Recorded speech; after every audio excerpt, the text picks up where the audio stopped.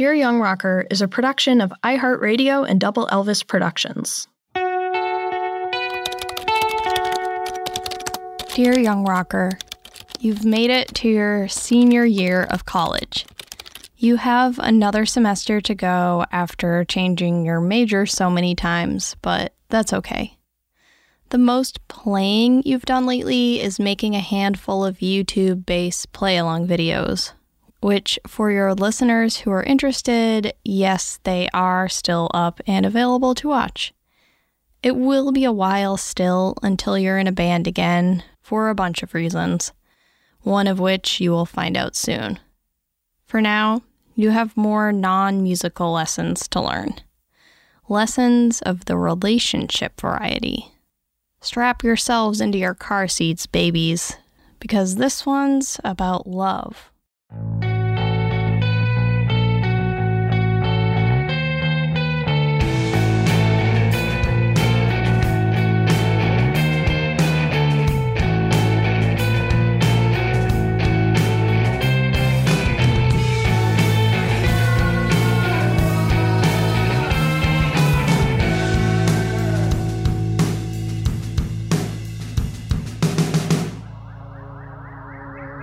While I'm pushing the floor away from myself in downward-facing dog, I wonder if it's dark outside yet. There aren't any windows in the yoga room. I hate that it's already getting dark out earlier. The instructor tells us to stick our right leg up in the air and flip our dog over. I look at him for a second. His bald head and tattoos are shining with sweat. I start to turn myself over, and as I'm rotating, I catch sight of her again. The tall girl with fake-looking dyed red hair. I swear to God, she's staring at me. I know who she is, but I've never talked to her. I think she's dating that guy Frank I had band practice with 2 times. She showed up to this yoga class with my old roommate Frida. Me and Frida used to come to this class together, but now we don't really hang out anymore.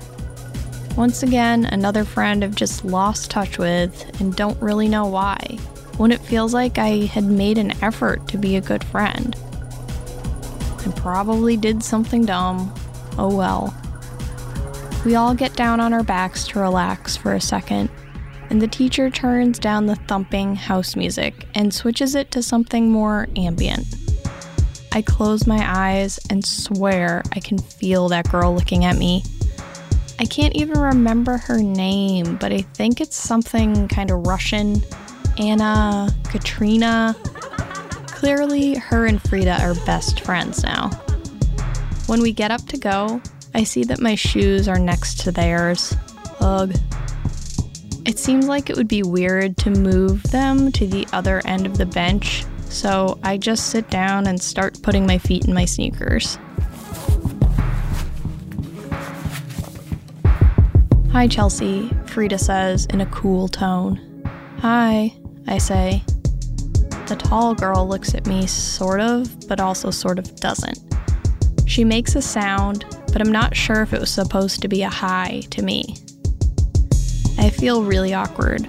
So I finish tying my shoes and ask Frida some basic question about how her classes are going and say bye. As I'm walking back to my dorm room, I feel my phone vibrate. It's a text from Frida. "You used to play music with Frank, right?" she asks. I respond, "Yeah, but we only practiced like twice." Another text pops up right away. "And you, did stuff with him, right?"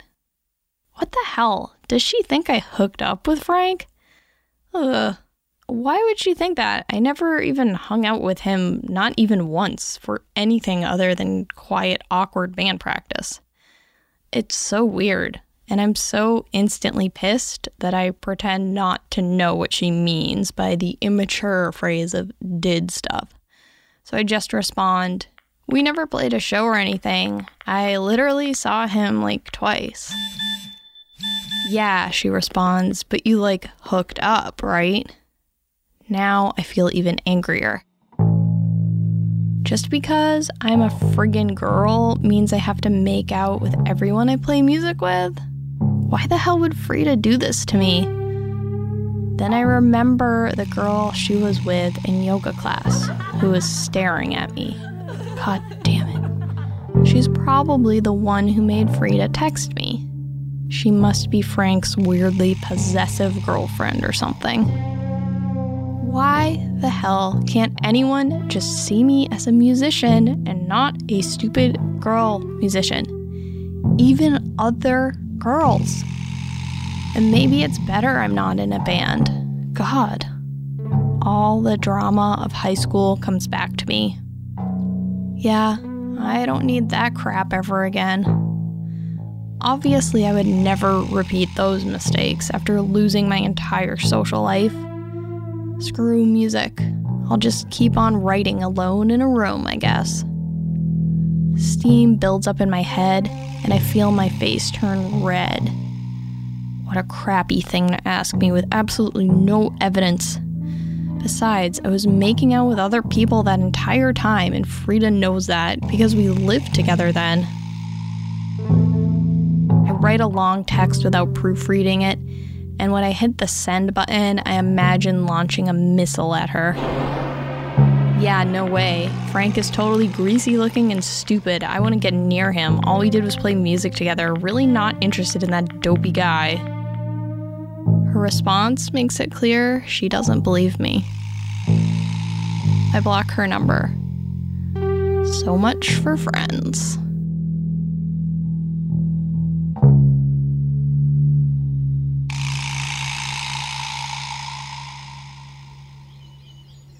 I'm sweating now pretty hard under my sweatshirt.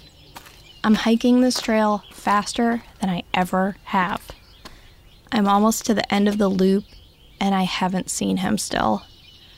I swear, when I parked and saw him get out of his car in my rearview mirror, that he walked toward the start of this trail that I'm on. I started going from the other end in the opposite direction, hoping we'd cross paths. I glance around and see no one's around me. So I look up at the trees as I keep stomping, and I silently beg them. If I'm meant to meet him, let it happen. Show me. And if I'm not, I'll just go home and give up this crush, okay? Just give me a sign.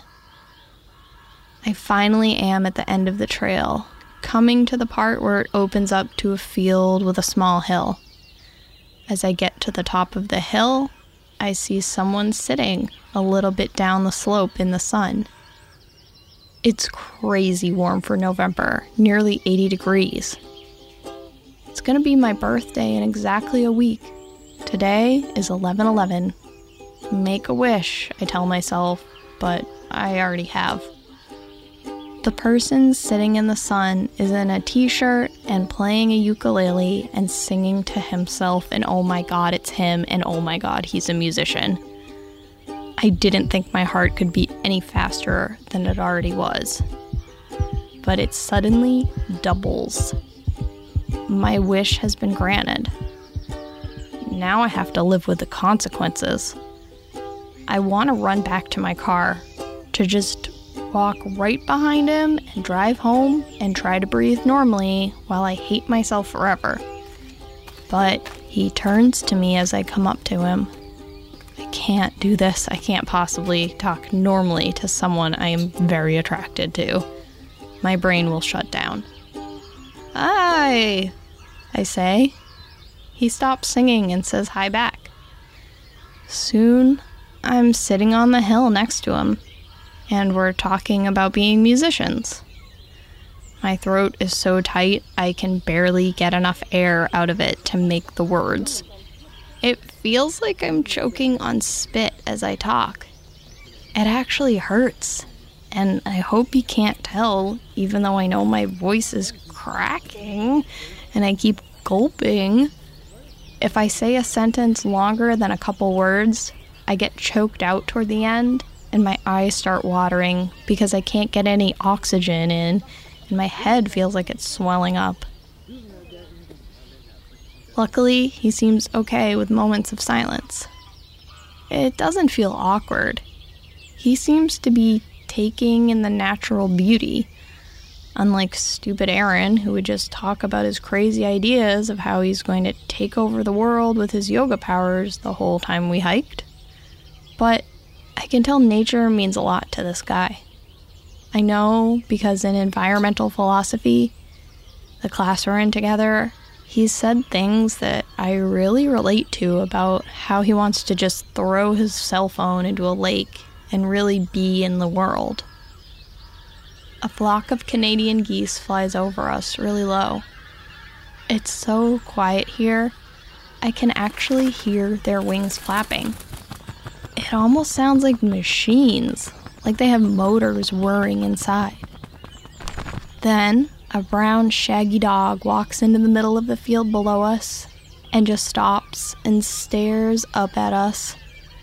No owner around. We wave at the dog. Matt says he's more of a cat person.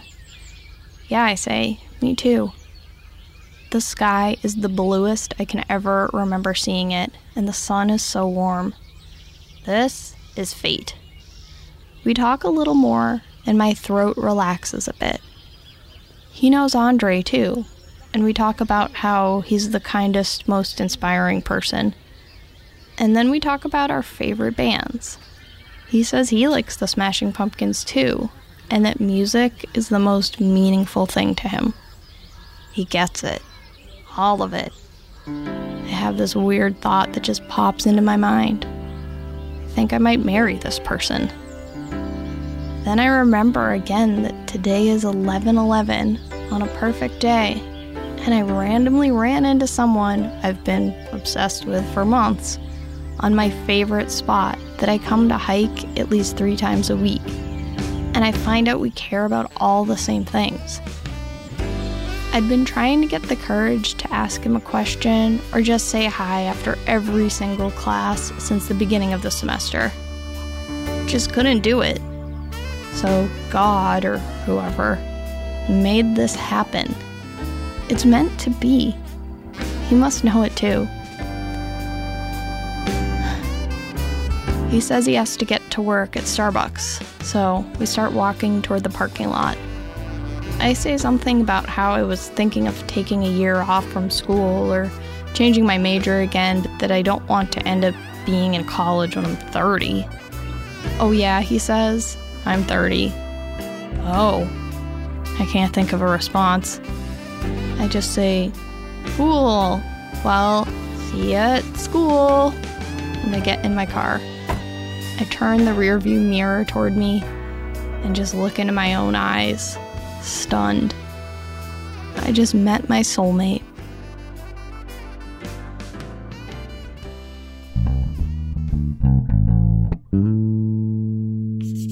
Professor Hay is drawing an old-fashioned wire bird cage on the blackboard, slowly drawing one wire at a time as she reads. Imagine yourself a bird inside of a bird cage. If you look very closely at just one wire in the cage, you cannot see the other wires. If your conception of what is before you is determined by this myopic focus, you could look at that one wire, up and down the length of it, and be unable to see why a bird could not just fly around the wire at any time it wanted to go somewhere. Furthermore, even if, one day at a time, you myopically inspected each wire, you still could not see why a bird would have trouble going past the wires to get anywhere. There is no physical property of any one wire, nothing that the closest scrutiny could discover that will reveal how a bird could be inhibited or harmed by it, except in the most accidental way. It's only when you step back, stop looking at the wires one by one, microscopically, and take a macroscopic view of the whole cage, that you can see why the bird does not go anywhere. And then you will see it in a moment. It will require no great subtlety of mental powers. It is perfectly obvious that the bird is surrounded by a network of systematically related barriers, no one of which would be the least hindrance to its flight, but by which their relationship to each other are as confining as the solid walls of a dungeon. She erases all the wires but one and starts over. Pointing to it, she says, "Let's take apart Fry's metaphor. Let's say you're a woman, trying to have it all, as they say. This wire says, if you have kids, you'll have to give up your career aspirations. Everyone tells you, well, you can figure out a way around that. Look at all this open space. So you go the opposite direction to get around this one wire, but then she draws another wire. You hit this other wire that says, if you don't have kids, you aren't fulfilling your potential as a woman. So you decide, okay, I'll have kids and keep my career. But then when you try to escape again, you suddenly see this other wire that says, a working woman who spends time with her kids doesn't have as much energy to climb the career ladder. So you hire a nanny and put your kids in after-school programs. And then you hit this other wire that says, if you let others raise your kids, you're a bad mother. You're so desperate to get out of this cage, you consider running away from your family or quitting your job, but everywhere you turn, you see another wire, and eventually there's nowhere to go. Are you guys starting to get it? We all nod, even the boys. She asks, do we ever hear men without kids described as cold or talked about like there's something wrong with them? Or how often does a guy say he wants to have kids someday and someone says, well, what about your career? Like pretty much never, right? I can feel pieces of something being put together in the back of my mind. I'm realizing the idea I had when I was younger, that it was up to everyone individually to make ourselves equal on a personal level, was just plain uneducated. I flash back to being a 10-year-old tomboy and saying in school, what about men's rights? I'm not a feminist, I'm a manist. At the beginning of the semester, Dr. Hay had asked us to raise our hands if we considered ourselves a feminist, and I hadn't. But I think it's changing. For some reason, as she talks, I keep seeing a bass in the cage. What am I? My leg starts bouncing as the idea solidifies. I think about how I was always so hard on myself about being a technically skilled player. But I never noticed guys worrying about it. They just would show off and play guitar solos in front of people, even when they weren't really good. I didn't feel like I had the option to be anything but great. But I thought that was my fault and my responsibility. I just thought I had to do what it took to not be a dumb girl. That's up to me. I didn't see the cage. How did this take me so long? Jeez. I raise my hand. My whole body is trembling. Dr. Hay calls on me. Hi, I think I'm in a cage as a bass player. She asks me to elaborate. I tell her that when I first started playing bass, I was the only girl around who played a rock instrument, and I was terrified for anyone to see me play until I had practiced enough to know I was better than most people. I knew I would just reinforce everyone's expectations if I sucked or was just okay. I had to practice harder than anyone to be taken seriously, even if I was just playing Nirvana songs. But I had always just told myself it had nothing to do with being a girl, that I was just a bass player. I never even let myself think of that possibility. But I was putting all this extra effort just to be seen on a level playing field. I was defensive and insecure about my playing and thought that that was just me being an anxious person with self-esteem issues. But now I realize it's bigger than that. That most girl musicians must go through this, but I just didn't really know any. I had run into the wires of the cage that were built by other people's opinions. Even if you don't feel like you're different, if you're viewed that way, then you have to deal with it, and it can mess you up. That's exactly the idea of the cage, Dr. Hay says. Great example. So you feel like you didn't have the option of being just a regular old garage band bass player like most guys could be?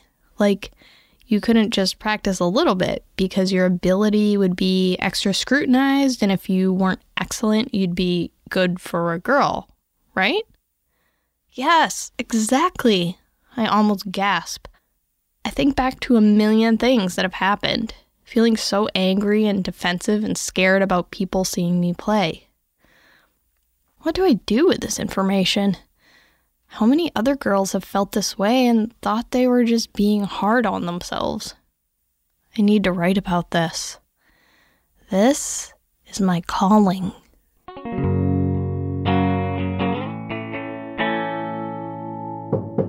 I knock on the doorframe of Andre's office. I see him in there on the phone behind a desk, swamped with papers. I wait a minute, and I wonder if this will be anything like the conversation with Dr. Hay, where she told me if I'm dedicated to having children or having the ability to choose where I want to live someday, that becoming a philosophy professor could severely impede on that. I could waste years and thousands of dollars on a PhD and never even get a professorship. So that idea is out. But I'm still trying to figure out what I'm gonna do after undergrad. Andre hangs up the phone and gestures for me to sit down. Chelsea, Chelsea, Chelsea, he says, and just looks at me. I feel like it's the look a dad gives their kid right before they start a lecture. It's the, "You're so young" look. I'll start by answering your email. Yes, you're absolutely good enough to get into an MFA writing program. There's no question about that. You can't be thinking of if they want you, because they will, and they do.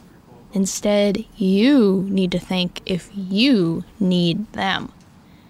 In my head, I say, yeah, of course I need them. That's how you become legit.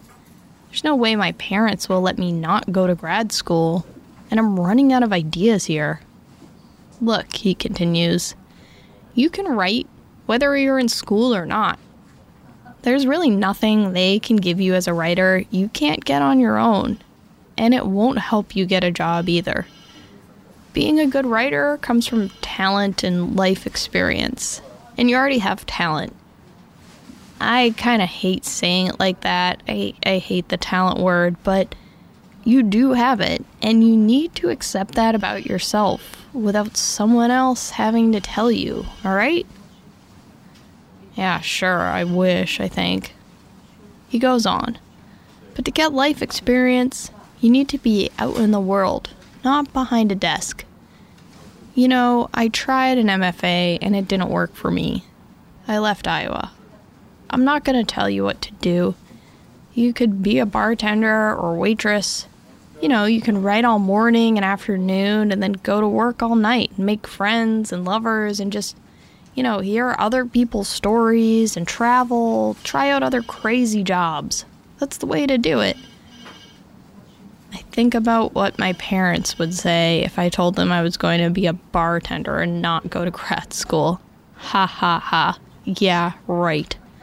I think of my dad looking grossed out when he said my cousin was marrying a bartender from Florida. Like that was the equivalent of an escaped felon. I see you thinking over there, Andre says. But of course, if that's what you want to do, I'd be honored to write you all the recommendations you want.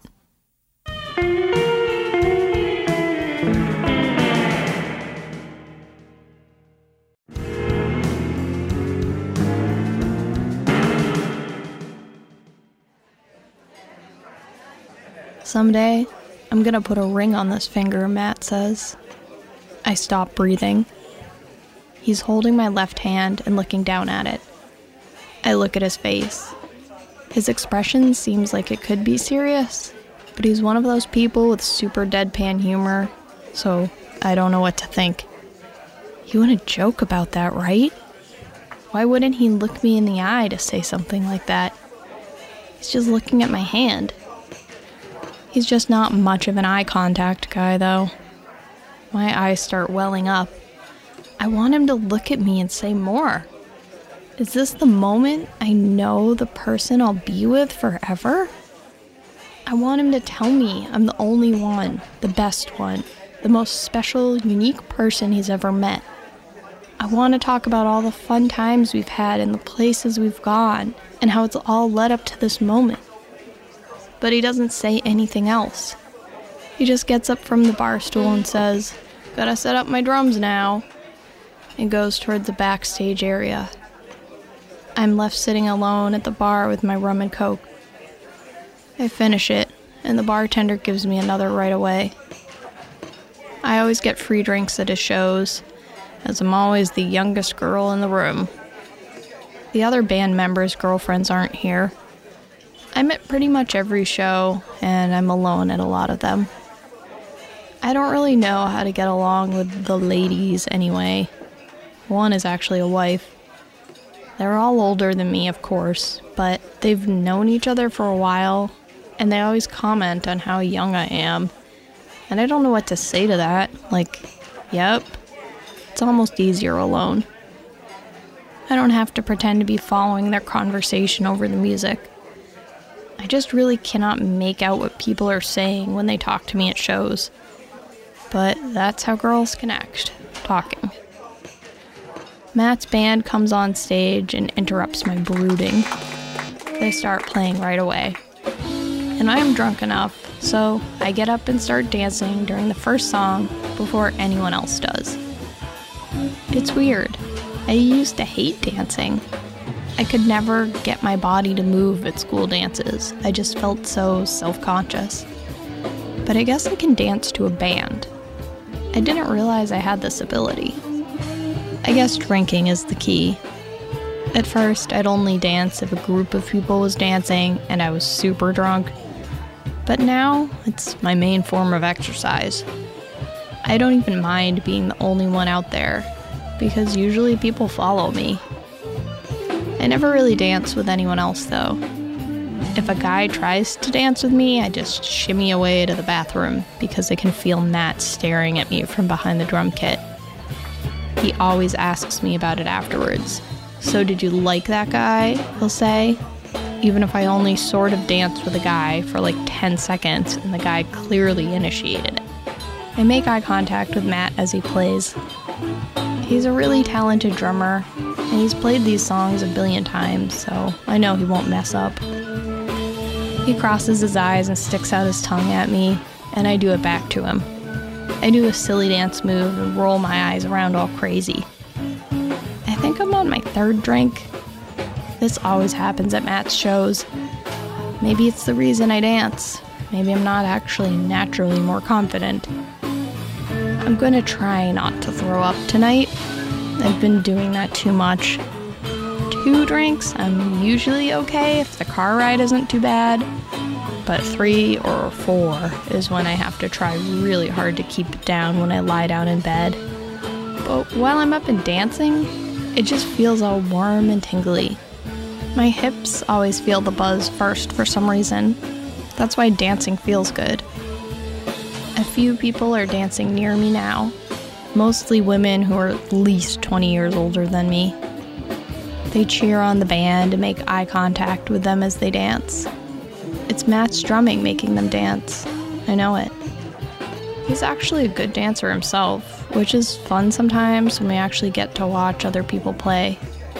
He's a good singer too. He has this crazy deep voice. As more people start dancing and nodding their heads to the music, I look at the bass player and feel jealous. I'm just as good as him, if not better.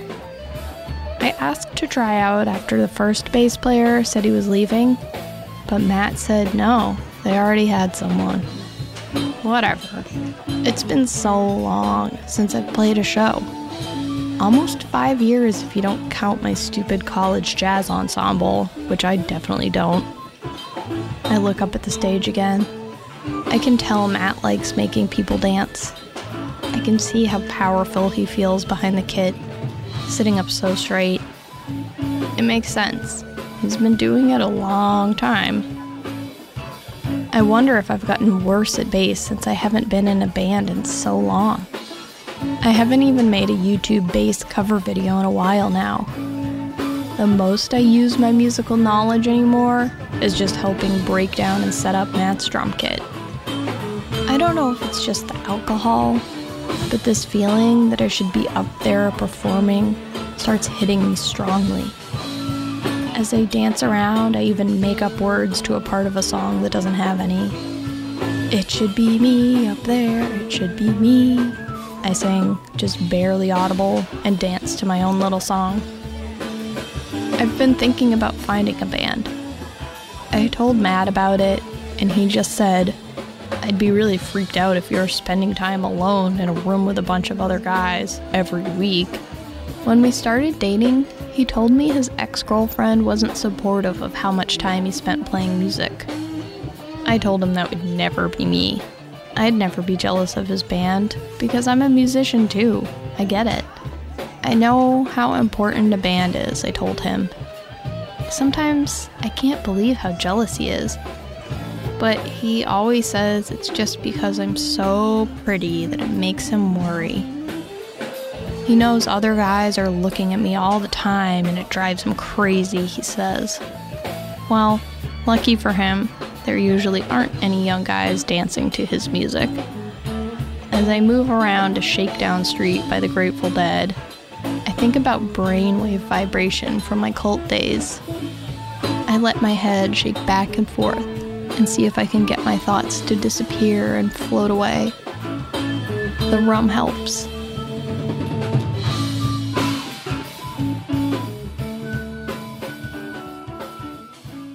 The next morning, I set down the plates of breakfast in front of me and Matt.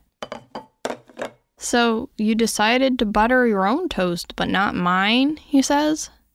I'm about to laugh because I think he's being sarcastic, like imitating a demanding boyfriend. But I look at his face and realize he's serious. Oh, sorry, I say. I didn't know if you wanted butter or jelly or what. He goes into the kitchen and says something to himself loudly about how I need to be more conscientious. Is that true? Am I an asshole? I go between feeling like an angry little kid and a stupid, inconsiderate idiot. Which one is right? I feel like my dad is mad at me or something. I want to talk about it more, but Matt's not like that. He starts petting his cat, and it's over. I don't have the nerve to keep it going. He told me when we started dating that his ex used to bicker all the time, and I said I'd never be like her because we had more in common than they did.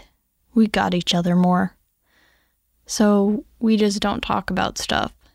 Like when at his birthday party, he left me alone for most of it, and I told him afterwards that I felt uncomfortable because I didn't really know anyone there and I was way younger than all of them. And he just rolled away from me in bed and turned off the bedroom light and wouldn't talk about it. I turned it back on and asked if he would look in my eyes and talk more with me, and he just reached up and flicked the light off again. He wants to go to the New Hampshire liquor store today before the 4th of July party, and I say we can take my car. On the ride, he tells me that his band leader told him not to bring me to shows anymore. What? I say. He says it's because I was making faces at them. They thought I was being rude. No, I was trying to make silly faces at you, my boyfriend. Are you kidding? Just be careful with that, he says. I can't believe he didn't stick up for me. I've always worried his bandmates don't like me because they never talk to me, and I don't know what the heck to say to 35-year-old men, so I usually just kind of hide from them. I get it. I'm the weird, horrible, silent girlfriend. He doesn't say anything the rest of the ride. I start feeling worse and worse about myself. How is this the same guy who acted like he wanted to marry me last night? I want to ask him about that, but I don't have the guts. We pull into the parking lot, and I ask him if something's wrong. I just feel weird when you drive, like I'm supposed to be the one to drive. I don't understand what he's saying, but I don't even know what to say back to that. Like, it's my own car. I'm the one insured for it. How does this make any sense? He says, I just don't feel in control of things. Think about this for a second and then say, like, you feel less of like a man, I say. His silence tells me I've hit the nail on the head. He does always drive us, doesn't he? Wow. I tell him he can drive my car home.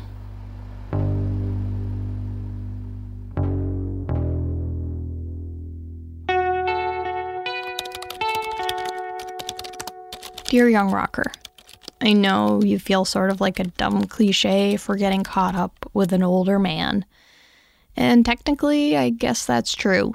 But let's talk about respect for a minute, because that's the one thing that, in my learned opinion, makes or breaks a relationship. Even if you have a lot of things in common with someone, including deeply emotional things, and you're super attracted to each other, and you have the same sense of humor, and like to go to the same places, and do the same things, and even have good physical chemistry in the bedroom. Sorry to sound like a mom. But anyway, even if you have all of that stuff with someone, it almost doesn't matter. Any of it. And being mature in your relationships means realizing that. But you aren't mature yet. So right now, my young friend, you're probably like, what the hell? Aren't those things exactly what makes a good match? Nope. All that stuff is awesome icing on the cake, dear. But what really, truly, deeply matters more than anything else is respect. And you currently do not have that, which is one reason large age differences in relationships tend not to work out. There are also guys who can only feel like a man if they are completely dominant in the relationship. They think of themselves as sort of alpha males or something, and that can even appear sexy to younger girls because it's portrayed that way in movies and TV. They want your respect, but they won't give it back. Personally, I think that's trash and an abusive personality type and completely unattractive, and that you shouldn't get anywhere near those guys because you are an amazing person who deserves to respect yourself and be respected by your partner. So, big red flag for you going forward is guys who belittle you for not buttering their toast or insist on driving your car, or won't look you in the eye when you try to have a conversation about your feelings, or who are constantly jealous when you've done nothing wrong. Like when you hang out with a group of friends and there happens to be some guys there. You actually do write a pretty good song about this later, so it's not all for naught. Don't let yourself fall in love with someone to the point of making life choices based on being with them until they've proven their respect for you. It's a time thing, and it can take years, because a lot of people are on their best behavior and not their real selves around you for the first 6 months to 2 or even 3 years of dating. Knowing someone you're truly deeply compatible with takes a long time. Chemistry and romance are fun, and obviously without them there's almost no point. Although you can gradually become more and more attracted to someone over time who doesn't wow you at first, if they treat you well and support you being you. But my point is, you can't only use attraction and shared interests as evidence of someone being good for you, or the butterflies you feel in your stomach as reasons for falling in love. That's not real love. True deep love, unfortunately, has a lot more boring sounding components to it, like respect and loyalty and patience. Things that only reveal themselves over long periods of time. Who keeps showing up for you and truly listening to what you have to say year after year, even when you aren't feeling lovey-dovey with each other? Who's excited for you to follow your own passions and never ever jealous of that? That is what you look for in a partner. Also, about the MFA thing, Andre was kind of right. But hey, I know how hard it is to not do what your parents want. And once again, sure, there are many paths to take, and it feels like you'll never know the right one, but that's just because there is no right one. There's just the one you end up taking, and it becomes the right one. I promise you can't do life wrong, no matter how many mistakes you make. And you're right. You should absolutely be the one on the stage, kid.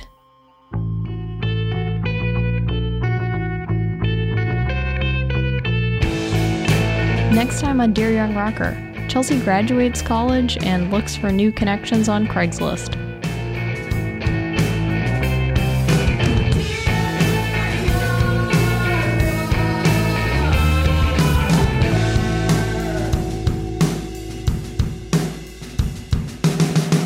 Dear Young Rocker comes to you from Double Elvis Productions and is executive produced by Jake Brennan of Disgraceland.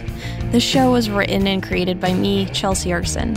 I also wrote the theme song, I record and edit the episodes, and I create many of the musical pieces and sound effects you hear in the show. The other half of our two-person production team is Colin Fleming, who provides more sound design and music and also mixes the episodes. I would also love if you would join me on Instagram at Dear Young Rocker and follow Double Elvis too. I also have Facebook and Twitter, and I just really love hearing stories and seeing pictures of your own awkward young rocker beginnings. So please dig up an old picture and tag me, and I will definitely reshare it. And please share this story with anyone who has a young rocker in their life who you think could be touched by this, because that's the whole point. And write a review on Apple Podcasts if you like the show, because that goes far toward the goal of helping kids feel less alone too. Thank you.